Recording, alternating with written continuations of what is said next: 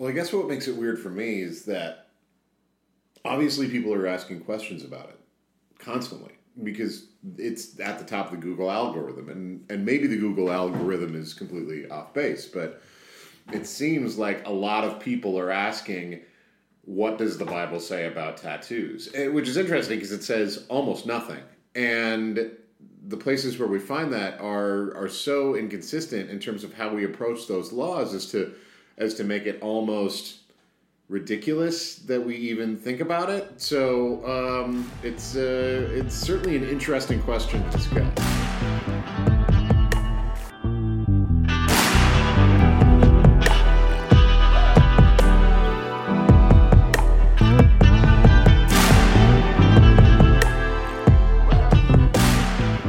Welcome to the Dirt City Bible Hour. This is Dan Taylor. Thank you for coming. This is our weekend episode. On weekends, what I'm going to try and do is answer a specific question about the Bible. This week, I got the questions from going to Google and populating the field with, like, does the Bible blank? And it populated with, does the Bible say anything about tattoos? Roughly. There were about 70 different questions that had some relation to tattoos. So if Google is right and not completely trying to engineer all of our conversations in a certain direction, there are numerous humans out there who care for some reason about what the Bible says about tattoos. Welcome. And that's what we're doing today. So,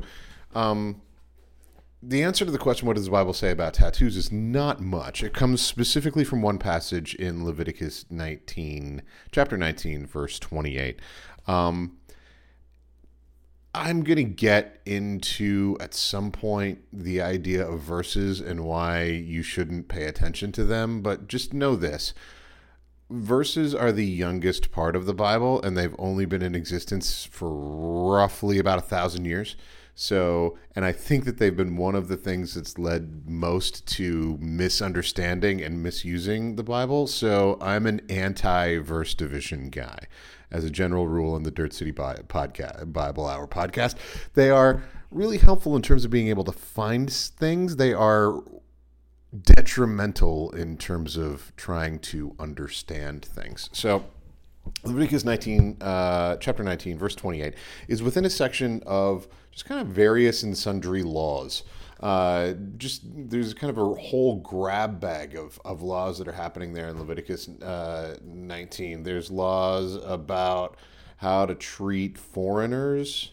There are laws about how old food should be when you eat it. There are laws about the justice system. And there is this law in verse 28 about tattoos. It says, you are not to make gashes on your bodies for the dead or put tattoo marks on yourselves. I am the Lord. So this is the pretty simple thing. So don't... Now, this is within the context of an entire paragraph in verse 26 through 28, which would have been constructed as a paragraph that was laws of separation. So the whole thing is you are not to eat anything with blood in it. You are not to practice divination or witchcraft. You are not to cut off the hair at the sides of your head or mar the edge of your beard. You are not to make gashes on your body for the dead or put tattoo marks on yourselves. I am the Lord. And these are what I would call laws of separation. These are laws that are designed to distinguish the people of Israel from the people around them. And the question that we're going to ask, though, is not... the question that people are asking when they ask, like, what does the Bible say about tattoos? They're not really asking, what does the Bible say about the idea of tattoos? Or what did the Bible say about tattoos for the people of ancient Israel? What they're asking is, like, what does the Bible say about my tattoo? The tattoo that I already have, or the tattoo that I'm planning on getting, or the tattoo that someone I love is planning on getting or might get. And what I'm going to say is, while the Bible says something about tattoos for ancient Israel, I don't believe that the Bible says anything about your tattoo, the tattoo that you have, the tattoo that you might get, or the tattoo that your loved one has.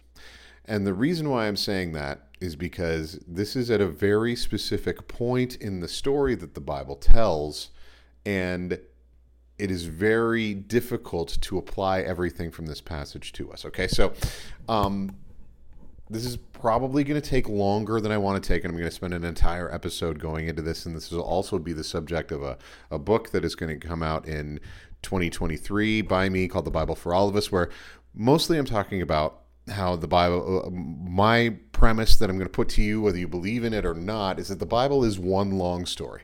And the Bible is one long story divided into 6 chapters, okay? So the first chapter goes from Genesis chapter 1 to Genesis chapter 11, and that chapter describes creation, fall, and the consequences of the fall of people. So again, this is going to be its own whole, probably multiple episode series, but just bear with me for now. So chapter 1, creation, fall, consequences. Genesis chapter 2, Genesis chapter 12 through the end of Genesis, chapter 50, is the story of Abraham and his descendants. What most people in the world, through the Western tradition of Judaism and Islam, would call the patriarchs, okay? Abraham, Isaac, Jacob. And then next chapter is the third chapter of the Bible goes from Exodus 1 through to the end of Malachi, the end of what Christians call the Old Testament, the end of what Jewish people call the Hebrew Bible, and that is that chapter describes Israel, the people of Israel, and their relationship to Torah, land, and temple. Okay. Next chapter is chapter 4, and that's Matthew 1 through the end of Acts 1, and that's the story of Jesus as the fulfillment of all things. Okay, so that's chapter 4 of the Bible. Then chapter 5 of the Bible goes from Acts chapter 2 to Revelation 20, and that is the church age. Okay, and historically we exist as humans in the context of this story. We exist in chapter 5. Okay. There is another chapter, Revelation 21:22, which is the restoration of renewal of all things, when heaven crashes into earth and everything is the way it ought to be and was designed to be at the beginning. Okay? So, when we're asking any kind of question about what does the Bible say about X, one of the most important questions that we have to answer is, where are we in the story? Okay? When something is said. So we see a line that says, "Don't make tattoo marks on yourselves." The question that we need to ask, and this applies to, like, if you do not believe the Bible, but if people are trying to control you with the Bible, ask yourselves the question. You find this passage, where are we in the story? And this comes from the Torah. It comes from the law, and it comes from Leviticus 19. So therefore, it's in chapter 3 of our story, and it's and this story describes the people of Israel and their relationship to Torah or law or instruction, land, and temple. And this is often the place where people, when interpreting the Bible, get tripped up the most. I've seen people on the progressive side of things who say, well, there are no rules about anything because the Bible says don't eat shrimp and nobody has a problem with that.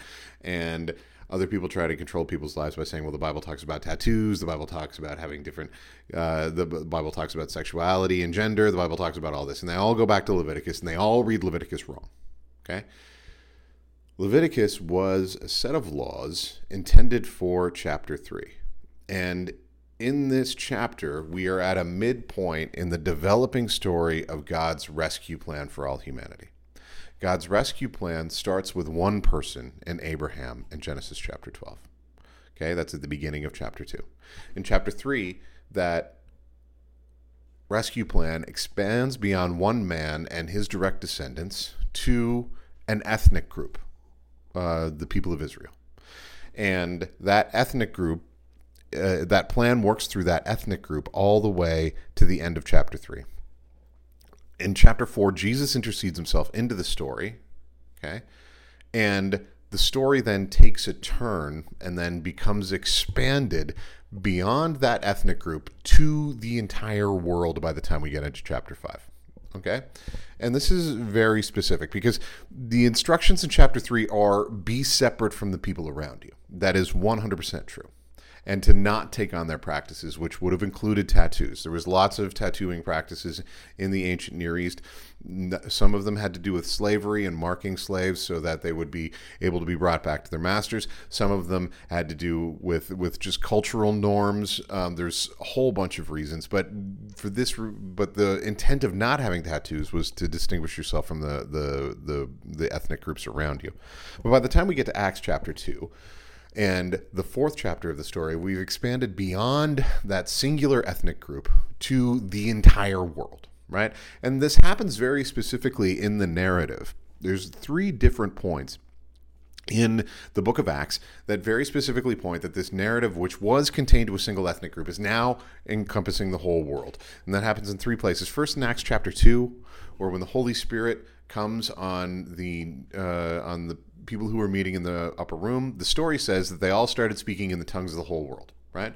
And we're not having a conversation about whether this actually happened right now. That is not what we're doing right now. But narratively, what that means, the intention of that in the narrative is that the whole world is now included in this story, not just a singular ethnic group.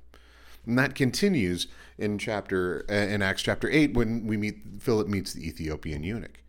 And there's a point in that story where the Ethiopian eunuch turns to Philip and says, "Here is water. Is there any reason why I should not be baptized?"